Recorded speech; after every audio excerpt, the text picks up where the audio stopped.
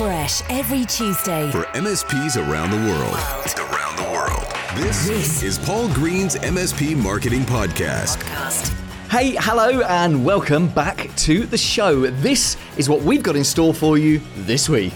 Hi, I'm Doug Kreitzberg. I'm a cyber insurance expert, and I'll teach you enough about cyber insurance to know how to integrate it with the solutions that you're providing your clients so that you can be successful and your clients can be better insured.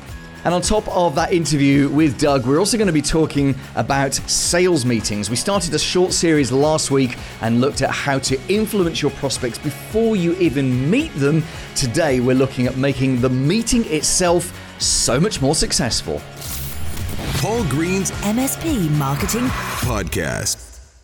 We're all busy people, aren't we? I'm busy, you're busy. Everyone's busy. We've always got things that we're doing. We're always multitasking. I mean, even now, you're probably listening to this podcast while weeding the garden or running or walking the dog or driving somewhere, or you're doing something else. And in fact, audio like this, it's designed to be listened to in the background. That's okay. But actually, when it comes to doing our work, and especially for you, I know that for you, the temptation to do 6 things at once is massive. Because actually, while you're setting up a new user and you've got a delay here, you can switch to another task and you can do this, and then you can pick up a sales call and so you've got sort of 25 things that you do. And in fact, maybe you are overly reliant on a particular productivity app. I know. I use Todoist. I love Todoist. I would marry Todoist. I would not just marry Todoist, I would take it on a really expensive honeymoon that I could not afford.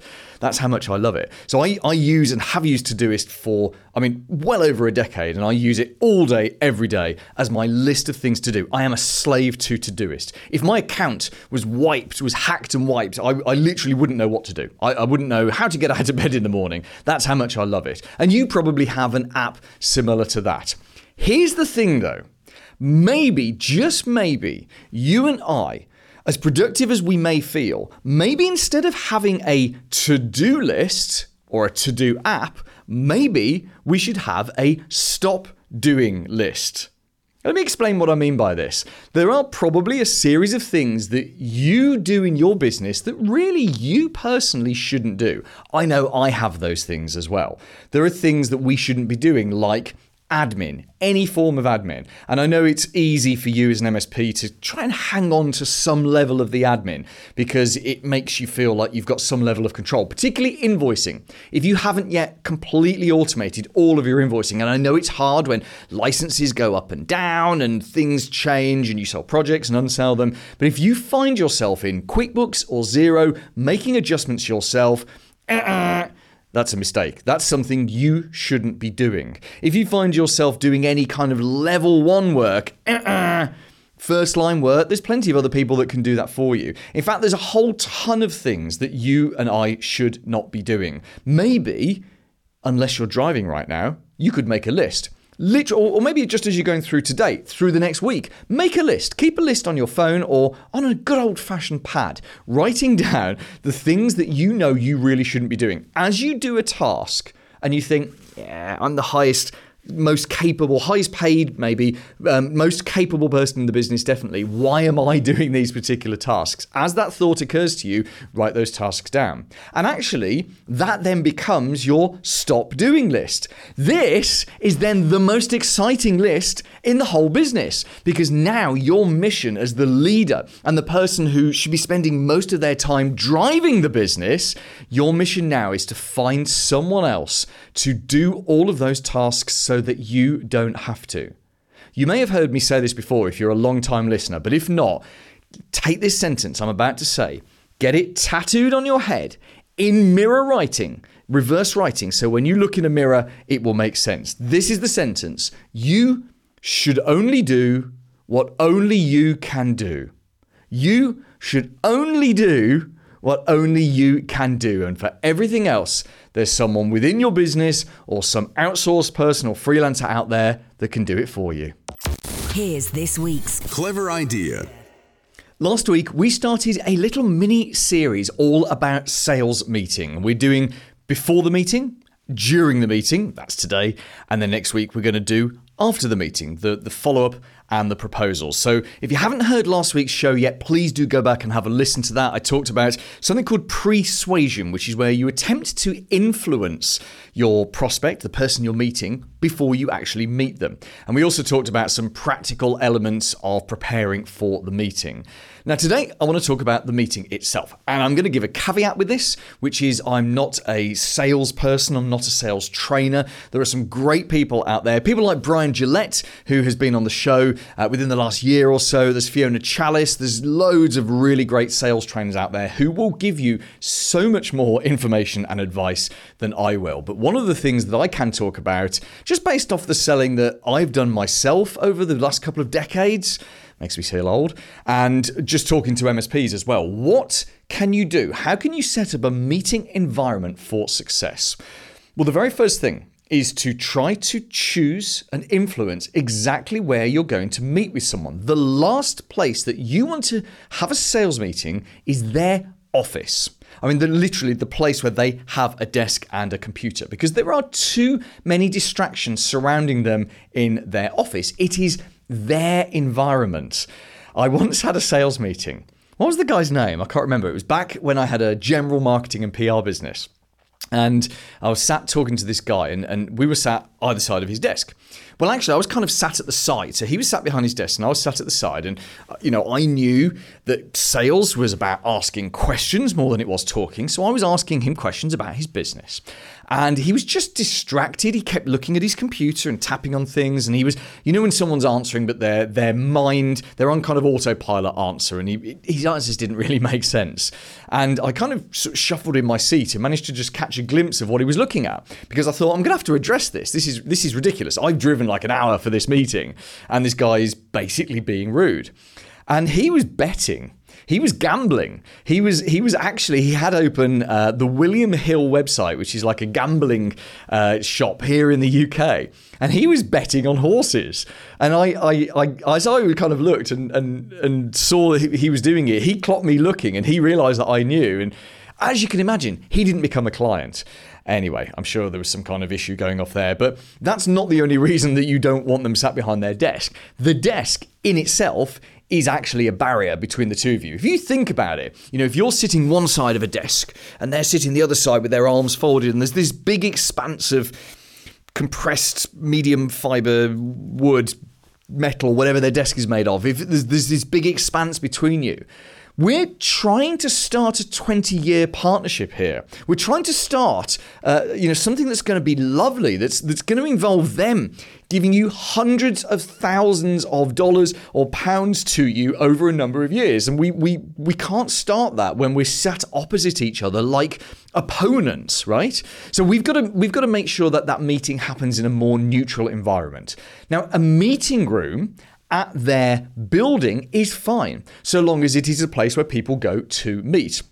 If a meeting room doesn't work, then maybe you would go for a hotel lounge or some other environment. You don't want it to be cheap and cheerful. You don't want it to be too expensive, but you've got to try to find that right place that would suit you, where you would feel comfortable and where they would feel comfortable. But it is critical to get them out of their own environment. I have to say, I prefer meeting. I don't do sales meetings myself. I haven't done for many years, but when I did, I preferred to meet people away from their building, because when they're in the building, their staff will knock on the door and interrupt your sales meeting to give them an unimportant message, right? The most important thing they can do while they're talking to you is to listen to you, to open up about their business and mentally and emotionally commit to buying from your MSP. And they can't do that if there's a little knock at the door. I'm sorry to bother you. It's just there's a phone call from a client who's 1% unhappy and we don't know what to do. Or we've run out of milk, or whatever it is. You can't sell in that kind of environment. So if you can, get them out of your building. Now, the other thing to remember is when you sit with them, do you remember I was saying about not sitting opposite them with a desk? I think you should try and sit next to them. Now, I know that sounds a little bit weird, but we are trying here to form a relationship. We're trying to bond with this person emotionally. We want them to feel like you are the people to trust. And when you sit next to someone, then that can help to form a connection, because that's a natural thing to do. I don't mean, of course, literally the two of you sat thigh to thigh and you're twisting around and looking at them, because that's weird, right? But particularly if you're in a hotel lobby and you get there early, which you should do if you're going to a neutral meeting place. You get there early, you pick exactly where you're going to sit. You pick out the little chair cluster and you arrange the chairs. So maybe there's a sofa and there's a little table and a chair, and you'd put the chair next to the sofa and you'd move the table around, and don't let the hotel staff come up and say, "Please don't move the furniture." Because actually you can say to them, well, we're going to buy at least 2 coffees here today. That's your reward for letting us sit here. You get the idea. But just move it. You can be in control of that environment. A couple of other practical things. Whenever you start any meeting, you need to check for any time limitations they may have. I've made this mistake. I bet you have as well. That you have started a meeting with someone, it's going really well. You're about 45 minutes, 50 minutes in, they're really engaged, they're really open to you, and then suddenly they look at their watch and they say, "Oh my God, I've got another meeting, I need to go." And they're gone, they're 2 minutes out, and it's like you've not finished. It's like you've done the shopping in the store and you've got a shopping trolley full of stuff, but you abandon the trolley and you never get to the checkout. Is that a good analogy? Is that a good? No, that's a terrible analogy, but you get the idea. Always check for time limitations. First thing you say in the meeting is, "Can I just check? I've got an hour aside for this. We may go a little bit over if we really get on and have a good conversation.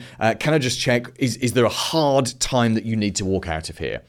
Beware that they will lie, because they want to give themselves an out, right? So they'll say, "Well, I've got an hour," and you'll say, "Great. What time's your next appointment after?" You can, without going too far, you can ask follow-up questions on that, because you need to establish: is it a hard, I have to be out of here in an hour, or is it actually they're going to lunch, or they need to do some shopping on the way back, or whatever. Other practical things: make sure you put your phone on Do Not Disturb. Literally take out your phone, grab it, and say, "I'm just going to put this on Do Not Disturb," and then put it face down on the table, and you perhaps invite them to do the same if they haven't done. And my final thought on having a successful meeting is not to use a laptop. And ideally, you wouldn't even use an iPad. In an ideal world, you would take handwritten notes. And I know you might be listening to that thinking, well, that's weird. Why would we take handwritten notes in 2023? Because actually, first of all, if you've got a laptop with you, that laptop is a barrier, right? It's not only a barrier, that screen is literally a barrier between the two of you. It's not only that, but you will possibly be tempted to go online on that laptop, and you could possibly be distracted by notifications. I know I don't use Teams. I choose not to use Teams, but I know you probably do, and I know those little notifications just keep on coming. And I know you can put your laptop on Do Not Disturb, and I know you could even just not connect to the internet, but it's a distraction. All of it's a distraction. In fact, your laptop is your environment. We've just talked about getting them out of their environment. If you open up your laptop, there is a risk they'll open up theirs, and we don't want them doing that. So definitely don't use a laptop. You could use a tablet, I guess, like an iPad. Again, there's the risk of being online with it. There's a few MSPs I know. Kevin in particular has something called a Remarkable, which is like a tablet, but it's all you can do is write and draw on it. So you can't really access the internet. It's just a very expensive pad. I did have one a few years ago, and I didn't really get on with it, so I sold it. But they are a great bit of kit. They're expensive, but they are worth having. But really, nothing beats just having a good old legal pad, just a notepad, and just writing notes. And do you know what? I think sometimes when you're reviewing and sort of writing up those handwritten notes, you never know what gold dust information you're going to find in there. And of course, you should do this on the day of the meeting itself, so you don't miss anything, you don't forget the context with which something was discussed. All of that gold dust could then help you to put together a better sales proposal. And that's one of the things that we'll be talking about next week when we close and finish off this little mini-series on improving your sales meetings. Paul's blatant plug. So you're listening to this podcast and you've got loads of inspiration, loads of great ideas and things that you want to do to improve your marketing. But you also have questions, concerns, worries. How do I do this? What's the best way to do this? I have good news. You see, I can help you. Me and a bunch of other MSPs, we can help you with your marketing. And best of all, it's completely free. We have a Facebook group. I believe it's the biggest MSP marketing only focused Facebook group because there's no vendors in there. There's no one in there except MSPs and me and a couple of very hand-picked experts and guests and friends of mine. But I believe it's the biggest Facebook of its kind that's just purely about MSP marketing. Right to the usual address if I'm wrong on that. Either way, you should come and join it. Go into your Facebook app, type in MSP marketing, go to groups. It's a critical thing. This isn't a page, it's a group. Go to groups, you'll see my little face, squash your finger onto my face, and that's the group. You just have to answer a few questions, prove you really are an MSP and not a naughty vendor trying to sneak in, and we will let you in. And you and I can discuss improving your marketing right there. The big interview. Hi, I'm Doug Kreitzberg, CEO of SeedPod Cyber.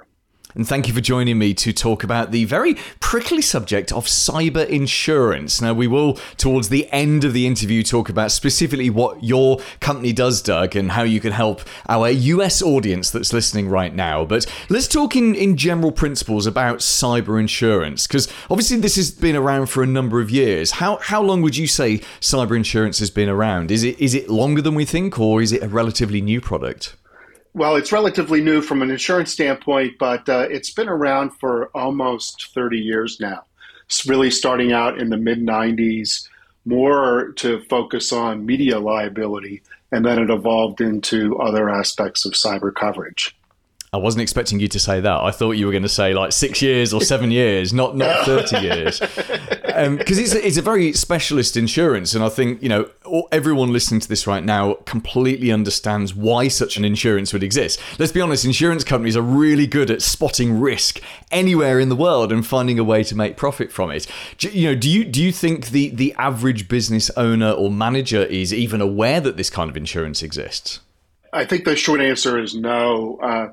There's a lot of debate and attempts at statistics and how many small and medium-sized businesses really understand cyber. I've heard anywhere from 60% have cyber in place to as little as 17%. My own experience has been it's probably more towards that 17% range, in that most of the businesses don't understand cyber risk, and they certainly don't understand cyber insurance at this point. We still have a ways to go. No, I can imagine there's a huge way to go, because isn't that exactly the same with just cybersecurity in general? That the ordinary people that we want to reach, they don't understand why it's such, they don't understand what a big deal it is, and they don't understand why it's a big deal. Do you think that insurance can play a part in helping to educate them about why this is so important? I do, and it's just beginning to start, I think, helping educate the businesses because what's happening now is that a lot of clients of businesses are now beginning to ask for proof of cyber insurance. And that's requiring the businesses themselves to then inquire about the insurance. And now, given the underwriting that's going on these days, they're realizing what type of controls they need to have in place in order to be insured, which, by the way, helps them be secure too. Yes. Which was actually one of the big questions I wanted to pick up from this, which is underwriting as a word that everyone loves, isn't it? For you, you're probably rubbing your thighs thinking, oh, underwriting, how exciting. And for the rest of us, it's a distress word, because no one really likes buying insurance. It's something we either have to buy or something we buy to just so we can sleep better at night. I've heard it said by MSPs that the underwriting of cyber insurance almost negates the ability for someone to claim. Is that a fair thing to say, or do you think the cyber insurance market is changing and evolving? I think it's changing and evolving. I think the underwriting process has certainly gotten tighter over the past 3 to 4 years. 4 years ago, if you had a firewall and you could write a check, not necessarily in that order, you could get cyber insurance. Today, you have to have a lot more controls in place in order to get the cyber insurance. The carriers are paying out on the claims, but they also are looking at what are you really answering on those applications. So you really do have to be careful that you're being truthful and accurate of what you're putting on the applications, And, businesses do have to pay more attention to the type of controls that they have in place. What was once nice to have a few years ago is really now table stakes in terms of multi-factor authentication, EDR, backup solutions, et cetera. I guess it's like insuring your house and getting really good insurance for your house, but then you leave the doors and the windows physically open all day, every day, whether you're there or not. And eventually you get burglarized and you go to your insurance company and say, hey, we've had all of our stuff nicked and stolen. Nicked, I think, is probably a UK term. We've had all of our stuff stolen. And the insurance company says, okay, how did they get in? And you say, well, we left our doors open. The insurance company will just laugh, won't they, and put the phone down, because it's there in black and white that you've got to take reasonable steps to assist your security. With the MSPs that you work with when you're helping them to sell this insurance and supply it to their clients, do you find that actually the requirements of the insurance help the MSPs to sell more security services and ultimately to protect the clients from themselves? Yes, I think right now the MSP is in a great position in terms of helping their clients be insurable, which obviously leads then to increased products and solutions that their clients will need to have in order to do that. As the carriers have been asking more and more questions, the businesses are getting these 20-page applications. After page 1, they don't understand the rest of the 19. They give that to the MSP and ask the MSP to fill it out. So the MSP is in this position of really being the cyber risk manager for businesses. And there's some areas that the MSPs need to take care of to manage their own liability in that regard. But it does create an opportunity for them really to provide more value-added solutions to their customers and create more of a long-lasting relationship as well. Yeah, and tell us what those liabilities are that MSPs need to be on top of. I guess it's the obvious ones that if they filled in a form on behalf of a client, they are inherently taking on some of the liability. That has been raised actually a number of times, and there is going to be some liability there. The business at the end of the day is signing the application. They have to really understand what it is. Where the issues will come in is making sure that the MSP, whether they're helping to fill out the application or just telling the customer, which we recommend, here's what you have in the environment, and guiding them through the application, is to be specific. Sometimes the questions that the underwriters ask are framed in yes or no, to respond yes or no. And oftentimes there's something in between that actually exists, such as multi-factor authentication. You may have it in certain assets or applications. You may not have it in others. You need to be, whether you're the MSP or the business, you need to be careful in really describing what actually exists in the environment. That way, the underwriter knows what they're writing, and when claim time comes, the business will be in a great position to have the insurance policy respond the way it should. Yeah, although of course we don't really want any of those businesses to have to put in a claim in the first place. But you're right, making sure you've got it ready. Final question from me, Doug. How do you think this is going to roll out in the years ahead? And I appreciate this is a crystal ball question, but you're a guy who's involved with cyber insurance every single day of the week, so you've seen how it's changed already in over a number of years. What do you think is going to happen in the years ahead? I think there's going to be more and more requirements from the carrier to have increased security controls in place. So we're talking about the need for EDR solutions as an example now. Down the road, and probably not too far down the road, I could see XDR, MDR, SOC solutions almost now then be required to be in place. I think you'll also see the MSP as providing a source of truth with regards to the security controls in place of those clients through a more automated mechanisms, agents that are deployed, obviously, with the client's sign-off. And then globally or structurally, I think that you'll see the need for governments to play some type of role in terms of managing and helping to manage systemic risk, which is the type of an attack on a major cloud provider as an example, it could take down large swaths of the community where the business or the MSP or even the carrier wouldn't really be in a position to respond as well as a government entity. Yeah, that makes perfect sense. Okay, thank you so much for coming onto the show, Doug. Tell us a little bit more about what you do with MSPs. And obviously this has the caveat that you're based in the US and you only work with US MSPs. Such is the wonder of insurance. We all have our own little insurance schemes country by country, and we do have a worldwide audience to this podcast. But tell us what you do with MSPs and what's the best way to get in touch with you. Sure. What we do is we embed our underwriting criteria in the tech stacks that MSPs are offering their clients. And to the extent that the clients are on that tech stack, they're pre-approved for coverage from a technical standpoint and eligible to save on their cyber insurance premiums. We also work with our MSP partners to help them grow their own business as well. And we also work with them to be insured themselves with the right tech E&O and cyber insurance.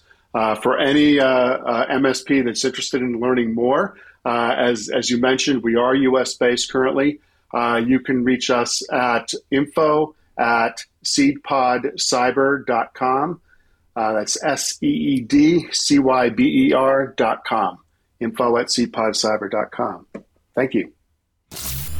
Paul Green's MSP Marketing Podcast. This week's recommended book. This is David Newman. I am the author of Do It Marketing and Do It Selling, but Paul said I can't recommend my own book, so forget about those. The book I'm recommending that you read as soon as humanly possible is Linchpin by Seth Godin. Seth Godin, of course, famous marketing author, Purple Cow, etc. Linchpin is one of his lesser known books. I think it's a hidden gem. It's going to change the way that you think about yourself. It's going to change the way that you think about your clients. It's going to change the way that you think about your role in the world when you're running your MSP and how important and how vital your day-to-day work is to your clients and to their success. Linchpin by Seth Godin. Pick it up. You'll thank me later. Coming up next week. I'm Emmanuel Rose. I'll be talking about authenticity marketing Gen Z and why if your business is going to be valuable and relevant, you need to pay attention to them. So if you're listening in your favorite podcast platform right now, go on, subscribe to this podcast, maybe even hit that little notification bell so you never miss an episode. Because on top of that interview next week, we're finishing off our series about improving your sales meetings. And also, I've asked a ton of MSPs what they love and hate about their business. And it will be fascinating to compare that to your list. Join me next Tuesday and have a very profitable week in your MSP. Made in the UK. For MSPs around the world. Paul Green's MSP MSP Marketing Podcast.